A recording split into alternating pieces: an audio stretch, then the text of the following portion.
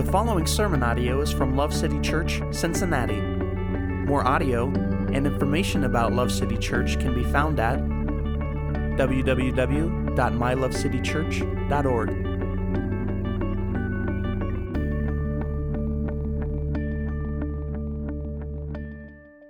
This week we are continuing in our series called Our Story Begins, and as we've said every week, in this series we're going through the first 11 chapters of Genesis, and the Bible is God's story. The Bible is about God, but He graciously brought us into that story by creating us and loving us and sustaining us.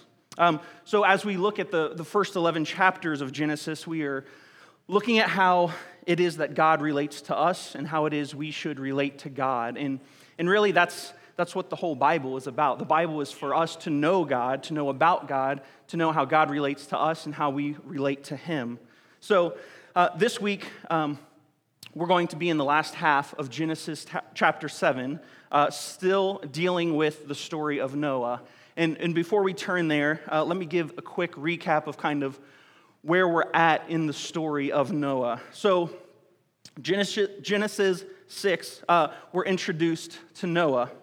A terrible scene is painted for us as what the current culture in Noah's day looks like. There's wickedness all around, and humankind was very corrupt, and the whole culture was filled with violence. So much so that the Bible says that every intent of the thoughts of man's heart was only evil continually. So God says, I'm going to blot out everything except Noah, who the Bible says found favor in the eyes of the Lord. So going along in Genesis 6, God tells Noah he's going to send a flood and that Noah should build an ark. So God says he is going to establish his covenant with Noah, and that him and his sons and his wife and his wife's and his sons' wives should enter the ark. So God tells Noah all that he should do. He tells him how to build the ark. He tells him to gather food. He tells him to gather the animals, or that God sent the animals to him, so he should gather them in that sense, and etc. Then we move on to chapter 7, where the Lord tells Noah to enter the ark along with his household. God tells Noah that in 7 days rain is coming. So after 7 days, the waters started to come. Heavy rain started to fall, and the fountains of the great deep burst open, as the Bible says it. So that's kind of where we're at as we dig in here to the second half of Genesis 7. So if you would, go ahead and open your Bibles to Genesis 7, verse 13. Genesis 7, 13, and we'll read 13 to 24, so the whole last half of Genesis 7. All right, Genesis 7, verse 13.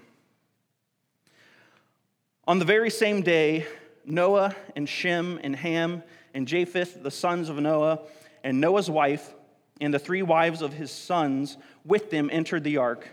They and every beast after its kind, and the cattle after their kind, and every creeping thing that creeps on the earth after its kind, and every bird after its kind, all sorts of birds.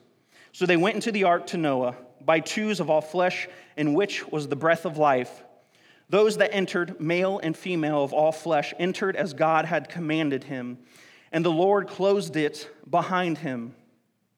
Then the flood came upon the earth for 40 days, and the water increased and lifted up the ark, so that it rose above the earth.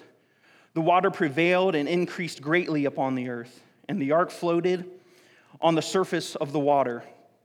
The water prevailed more and more upon the earth, so that all the high mountains everywhere under the heavens were covered. The water prevailed 15 cubits higher, and the mountains were covered. All flesh that moved on the earth perished, birds and cattle and beasts, and every swarming thing that swarms on the earth, and all mankind. Of all that was on the dry land, all in whose nostrils was the breath of the Spirit of life died. Thus he blotted out everything that was upon the face of the land, from man to animals to creeping things and to birds of the sky, and they were blotted out from the earth, and only Noah was left, together with those that were with him in the ark. The water prevailed upon the earth 150 days. George Washington was the commander-in-chief of the colonial forces during the Revolutionary War. A mother managed somehow to reach him, begging that he spare her son, who was facing severe punishment, even most likely death, because he fell asleep serving as a sentinel. So Washington looked to her reassuringly and told her, "I will see to it that he gets justice." To which the mother replied, "I am not begging for justice, but for mercy." Mercy is categorically different from justice. The difference between these two qualities can be seen in the simple, silly little story that I just told. Yet God is perfectly just and merciful. Andrew preached last week on the justice and judgment of God through the flood, and this week I'm going to focus more on God's mercy. Have you ever wondered why God would choose to save you? Why does he choose to give us mercy instead of punishing us with death? Noah probably felt the same way. When we read Genesis 7, it's hard not to focus on the death and destruction coming and occurring at the world during the flood, as it's being flooded. It's easy to overlook God's mercy. John Calvin comments that water threatens with death from above and from beneath, except so far as it is restrained by the hand of God. The rain and the seas illustrate the Lord's power to judge and to save, judgment and mercy. So Noah's family was safe on an ark he had obediently built, while the world and everything he had known disappeared. Noah could probably not understand why God chose to rescue his family. Can you imagine how overwhelming and how humbling to experience God's mercy in that way? Noah was blameless, but he wasn't sinless. Romans 3 says that all have sinned and fall short of the glory of God. And Romans 6 tells us that the wages of sin is death. Noah was a sinner who deserved death, like anyone else. But he was declared righteous and blameless before God because of his faith. Noah believed God by faith and built the ark. And Noah and his family entered the ark, believing God by faith that the flood was coming. Noah showed his faith in God, in God's word, and in God's promises. So mercy towards Noah. Why? It's similar to what Luke shows in chapter 18. Jesus is telling a parable about a Pharisee and a tax collector going into the temple to pray. The Pharisee prays about how good he is and how grateful he is that he isn't like the swindlers and the tax collectors, and that he's not like the unjust. The tax collector prays very much different than the Pharisee. Jesus says the tax collector was unwilling even to lift his eyes to heaven, but was beating his chest, saying, "God, be merciful to me, the sinner." Then Jesus says, the tax collector is the one who will be justified. You see, Noah believed God by faith and recognized his need of God's help and recognized his need of God's mercy. God didn't have to save Noah and his family. God chose to. God made the world in 1 week. He could have just started over. He could have just said, "I don't need any of this." But he didn't.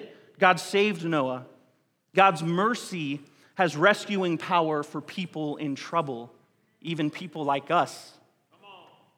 Mercy is different from grace. Grace is giving what we do not deserve. Mercy is withholding what we do deserve. When Noah's family could have been wiped out in the flood with the rest of the world, God extended his mercy. Mercy is the reaction that motivates compassionate action. It extends forgiveness to the guilty, and it offers assistance to the needy, whether it's deserved or undeserved. Mercy is love, reaching out to meet a need without considering the merit of the person who receives the aid. That's what mercy is. Mercy, as defined in a legal sense, involves such acts as pardon, forgiveness, or the mitigation of penalties. In the Old Testament, mercy is a central theme. The very existence, of the covenant between God and Israel was an example of mercy. God granted to Israel freely without prior obligation on his part. He had no obligation to be merciful to Israel, to call them his own, to call them his people, but he did. When God declared his name to Moses, he proclaimed the Lord, a God merciful and gracious, slow to anger and abounding in steadfast love and faithfulness. In another place in the Bible, David says in the Psalms, the Lord is merciful and gracious, slow to anger and abounding in steadfast love. God is merciful, and he's merciful in that he is slow to anger. God, he never destroys without first threatening or warning. Isn't that what we see all throughout the Bible? God will not cut off a man who is completely wicked without warning him with prophets. God warns the sinners before he condemns them. He will send his prophets. He will not destroy the city without warning. He didn't destroy Sodom without the warnings and pleadings of Lot. He didn't destroy Nineveh until he had sent Jonah. God did not drown the world until Noah and his family had warned the people of the coming flood. God will not let a man die without giving many warnings by sickness or by preaching or by consequences or so much more. God warns. God does not condemn at once, but he warns first. Spurgeon says this, the officer of divine justice carries his axe bound up in a bundle of rods, for he will not cut off men until he has reproved them that they may repent. God is merciful and slow to anger. Not only is God slow to anger, but he is also slow to warn and even threaten. God didn't send Jonah until Nineveh was full of sin. He didn't threaten to burn Sodom until it had become completely vile.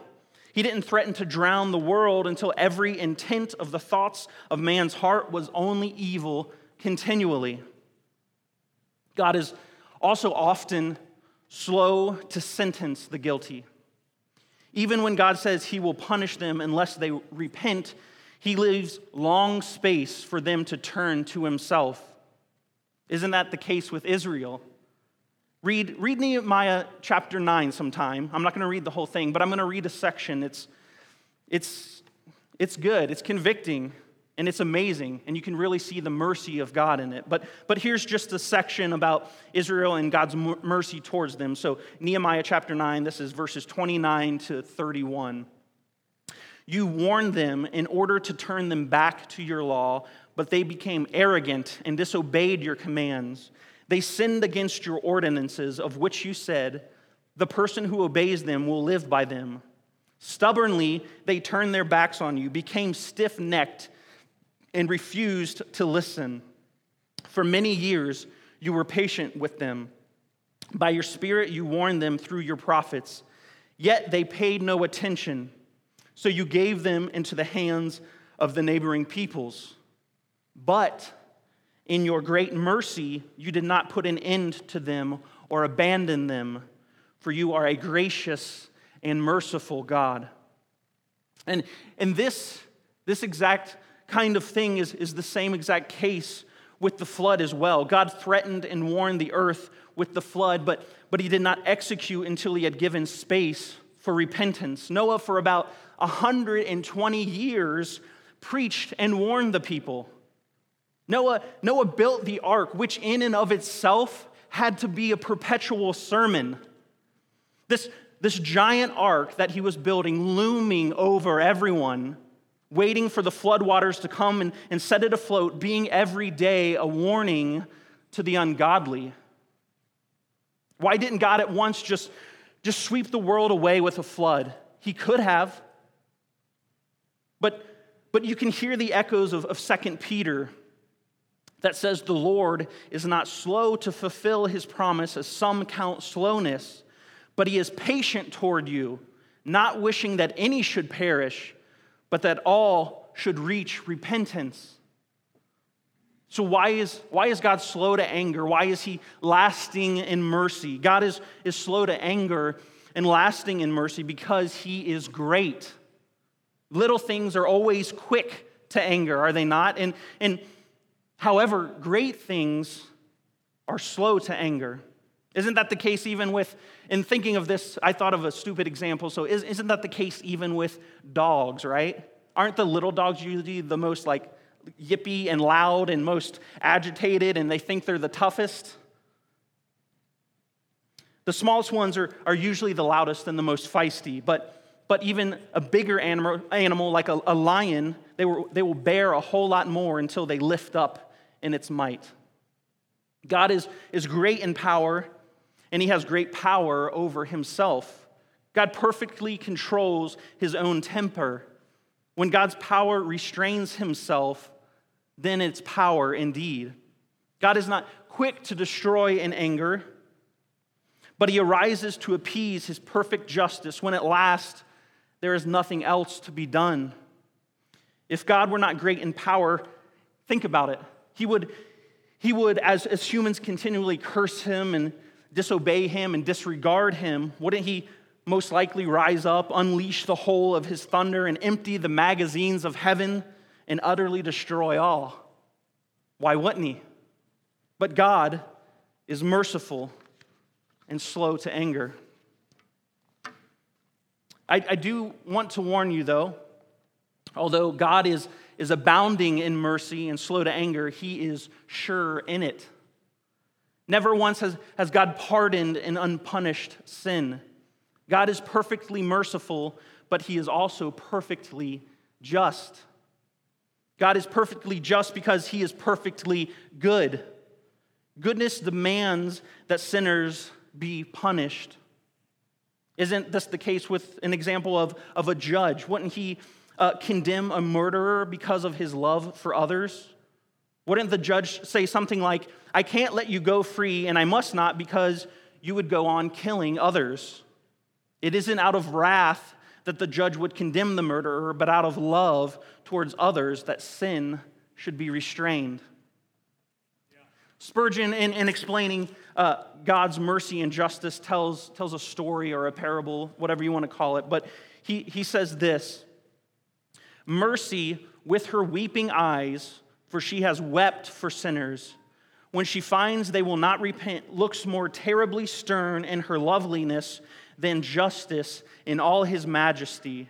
She drops the white flag from her hand and says, no.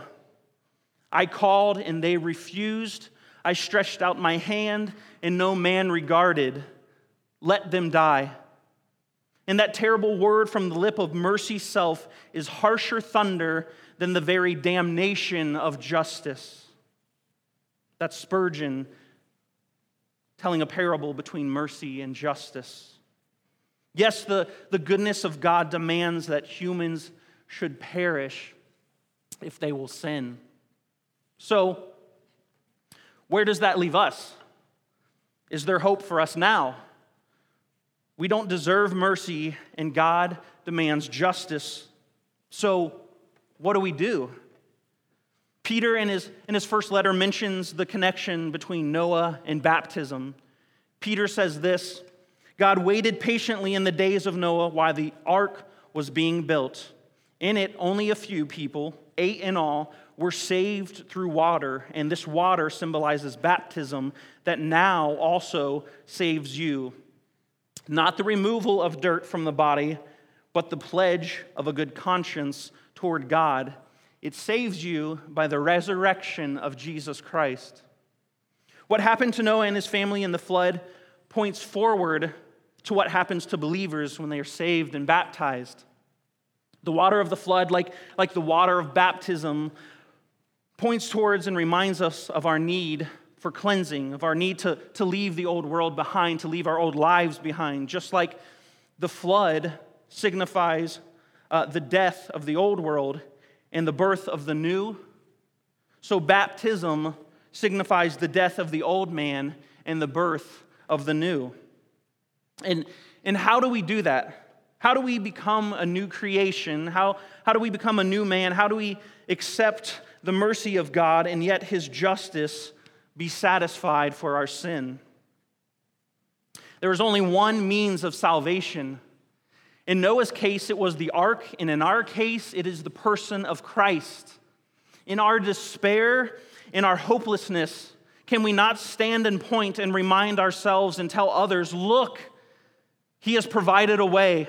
Look, Christ, the ark of our salvation. Every living thing in Noah's day was together involved in one common doom, except those who were in the ark. The most cunning of animals were all drowned despite their own power and strength, except those who were sheltered in the ark. The strongest flying birds all grew tired and weary and eventually fell into the water, except those who were in the ark. There was only one way of salvation for all of humanity. There is only one name in whom all can be saved. No matter how rich or poor, how intelligent or simple, how strong or weak, all must be saved the same way. We must be saved through Jesus Christ and him crucified. There weren't two arks, but there was one. And there aren't two saviors. There's one. There was no other way of salvation except the ark. So there is no other plan of deliverance except by Jesus Christ. Friends, whatever status you have here on earth, it won't matter. Your works won't save you. In the end, you will be drowned beyond the hope of salvation unless you call upon the name that is able to save, and that name is Jesus. Do you think the plan of salvation is hard or that it's too humbling? It isn't, I promise. Believing by faith in Jesus and his finished work, that's how you're saved. Enter into the ark and take refuge in Christ. There is only one Jesus who saves from sin, but there is no other name and no other means of salvation. The ark stood alone, and so does Jesus. The ark was a giant ark, and it held all kinds of animals. And Jesus is a great refuge for all kinds of rebels. There is room for you in Christ. Come, believe, and repent. The ark was a place of safety, and so Jesus is a great refuge. The ark did not break or weary in the storm. No one was thrown from the ark during the storm. In Jesus, there is great safety. The gospel has no flaw in it. Jesus has never failed, and he never will. If you are in Christ, you are sheltered from the storm, and who can pluck you from the hands of God? If you trust in Jesus, there is no fear of sinking. There was only one door in the ark as well. Likewise, there is only one way into salvation through Christ, and that is by grace through faith. No one can find hope of salvation any other way, and Jesus himself even says, I am the door. And isn't it interesting? I didn't put this in my notes, but it's interesting if you look, I don't remember what verse, but the verse ends, so Noah and his family entered the ark. They didn't shut the door. God shut the door. God is the one who controls the opening and closing, because only God can securely make you safe. So how can we be saved? You might still be asking somehow. Well, my question to you is, have you believed? It is through believing by faith in the finished work of Christ. Faith is a gift that's freely given by the Holy Spirit. And the Bible says this, it says, everyone who asks receives, and the one who knocks finds, and the one who seeks finds, and the one who knocks, the door will be opened. Can you, by humble faith, look to Jesus and say, my substitute, my refuge, my ark, my shield, my rock, in you I confide? This is the main theme of this sermon, what I'm about to say, so pay attention. It's this: the gospel's reassuring message is that by faith in Christ's substitutionary sacrifice, mercy will trump justice without causing injustice. God is merciful, and yet some of us, like those in Noah's day, resist and run from the mercy of God. Some of us refuse the ark. Some of us refuse Jesus. There are some who say that it's pointless to turn to Jesus because they are too bad. They have sinned too much and they are too far gone. I'm begging you, please don't believe this. No one is so bad that Jesus can't save you. He came to save the lost, the broken, the hurting. He came to save rebels. The blood of Jesus can wash away the worst and the blackest of sins and make you, my friend, white as snow. No one is unsavable unless you are determined to be. There are some of you who would even say that they are in need of a Savior because they are good on their own. They might say that they are generally a good person and that's enough. Well, I'm here to tell you that no one is good enough on their own to earn salvation. The Bible is clear that all have sinned and fall short of the glory of God. Titus 3:4-5 says, "But when the kindness and the love of God our Savior toward man appeared," listen, "not by works of righteousness which we have done, but according to his mercy he saved us, through the washing of regeneration and renewing of the Holy Spirit." Amen? Good works don't contribute to our salvation. Good works are not the cause of salvation. They are, however, the evidence of it.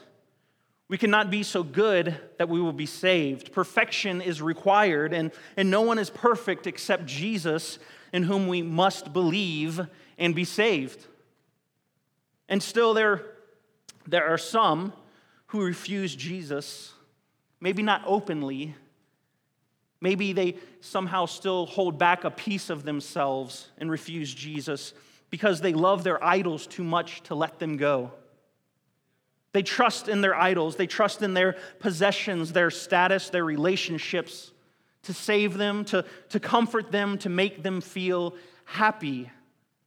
Friends, Jesus is more satisfying than anything else that this world has to offer. I can promise you that.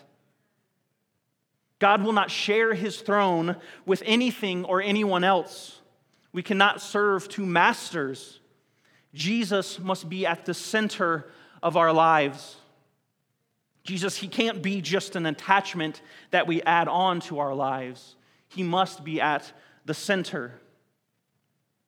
We were made for God to be in relationship with him and to be loved by him. Only in turning to Jesus can we be reconciled back to God, our perfect heavenly Father.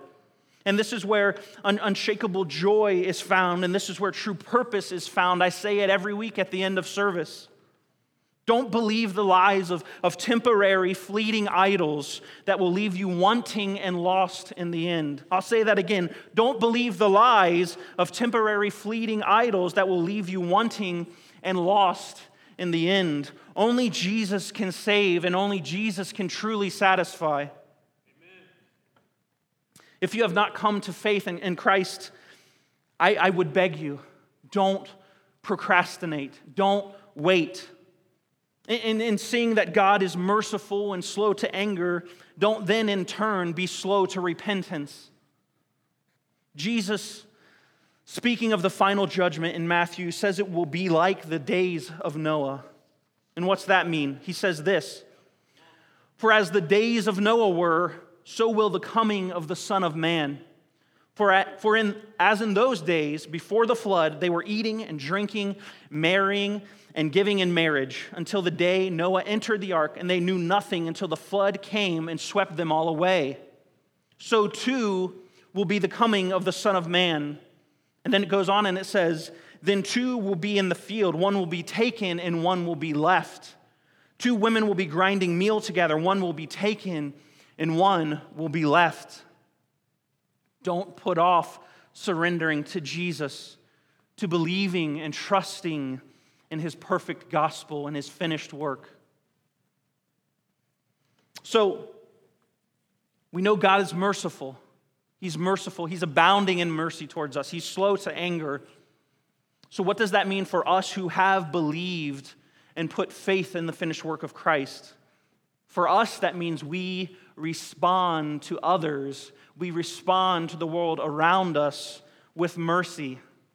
From the gospel, we can then gather that as Christians who are undoubtedly the recipients of mercy, we are to exercise mercy and compassion towards others. As we look around the world and we see all the war and hate and despair, we must realize that mercy remains a great need. If instead of revenge, nations exercised compassionate forgiveness, if relationships and marriages and family were governed by loving kindness and tenderheartedness, suffering would be greatly minimized, wouldn't it? Yes. Mercy grants undeserved acceptance and helpfulness even in life's unjust circumstances. In situations where punishment might rightly be expected, mercy is the exercise of peacemaking pardon and forgiveness. Any time I think of mercy, or someone is talking about mercy, or I'm reminded of forgiveness, I'm always reminded in myself of a story that happened. It's a terrible story, but it's a story that should stir us. In Pennsylvania in 2006, a gunman went into an Amish schoolhouse and he took a bunch of school children hostage. During the whole crisis, he shot and he killed 5 girls, ages 17 to 13. And then he killed himself. Within hours of the shooting, the Amish community had come around both the parents of the shooter and the wife and 3 children of the shooter who lived in the same general area. So they came around them and they came to them to express sympathy.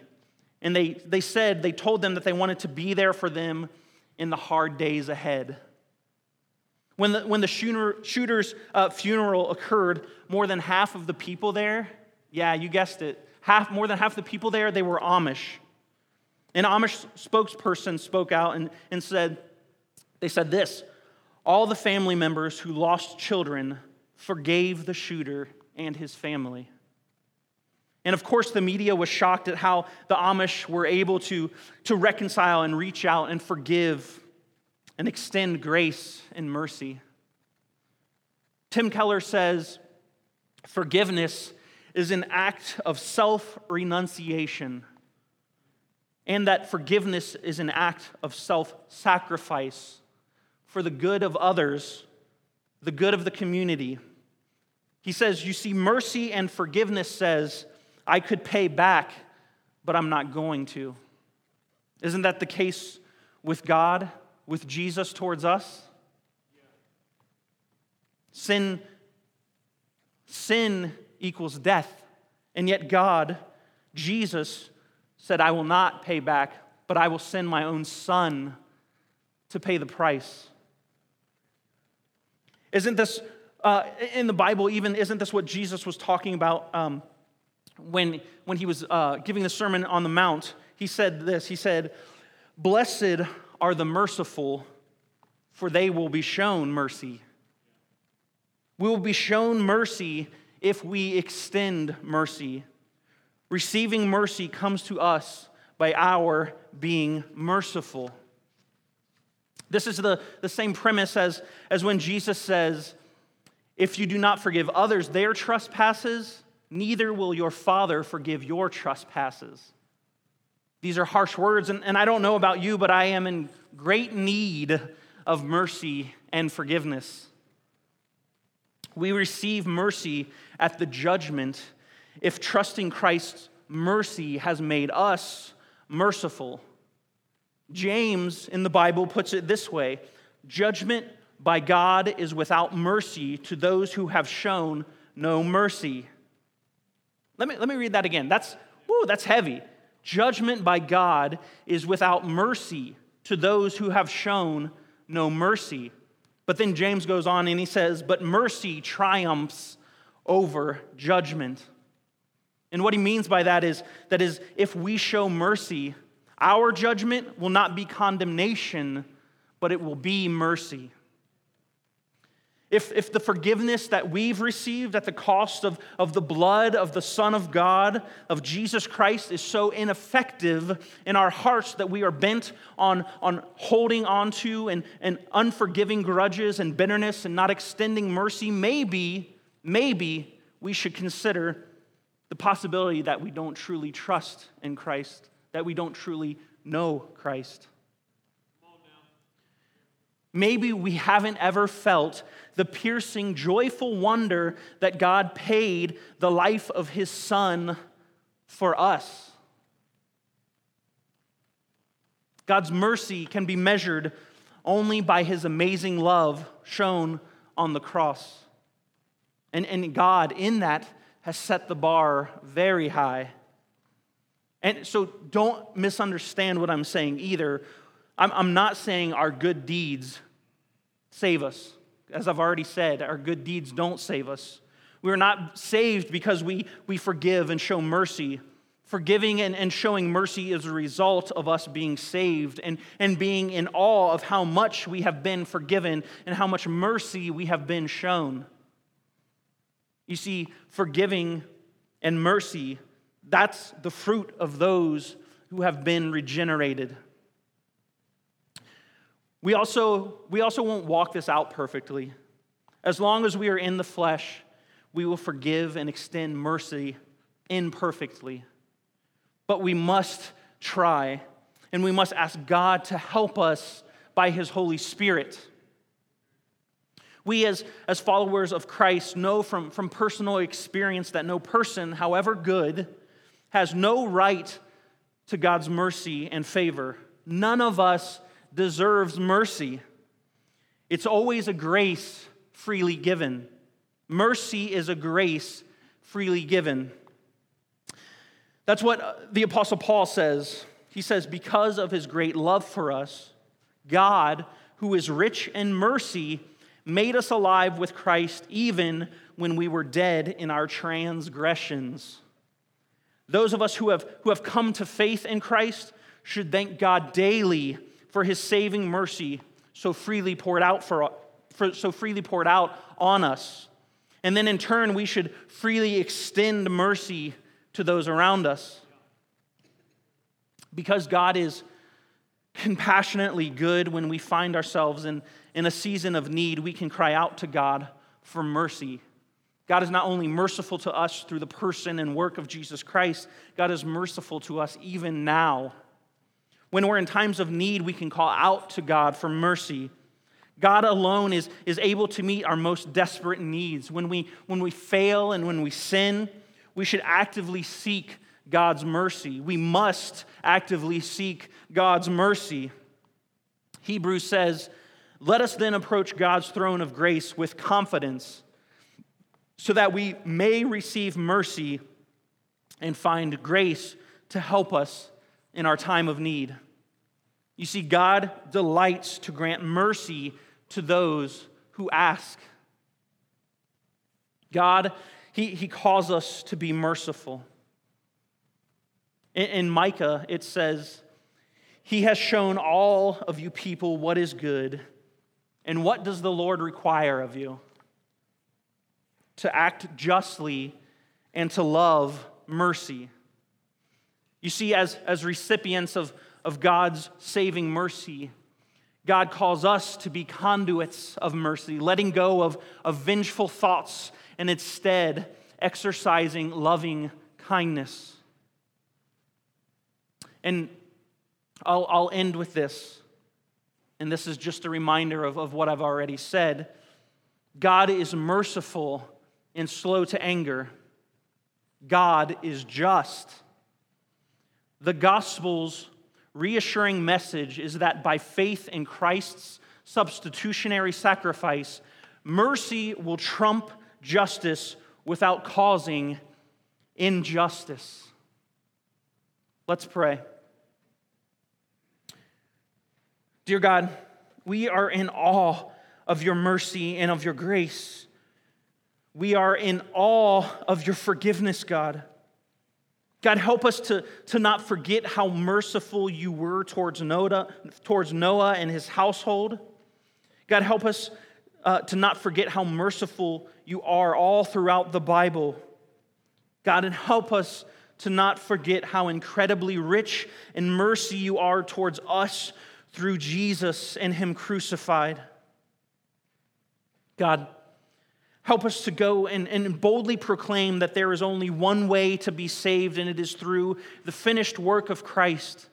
Help us to proclaim to all that there is room for them in Christ, and that Christ is a refuge of safety, and in him there is no fear of sinking. God, help us to be merciful as you have been so merciful to us. God, none of us deserves mercy, and yet you, God, freely give it. God, make us more like you. God, we long to be more like you. Help us to forgive. God, help us to abound in mercy. We pray all these things in Jesus' name. Amen. Thank you for listening to audio from Love City Church, located in Cincinnati, Ohio. Feel free to make copies of this message to give to others, but please do not charge for those copies or alter the content in any way without permission. To give or find out more about Love City Church, visit www.mylovecitychurch.org.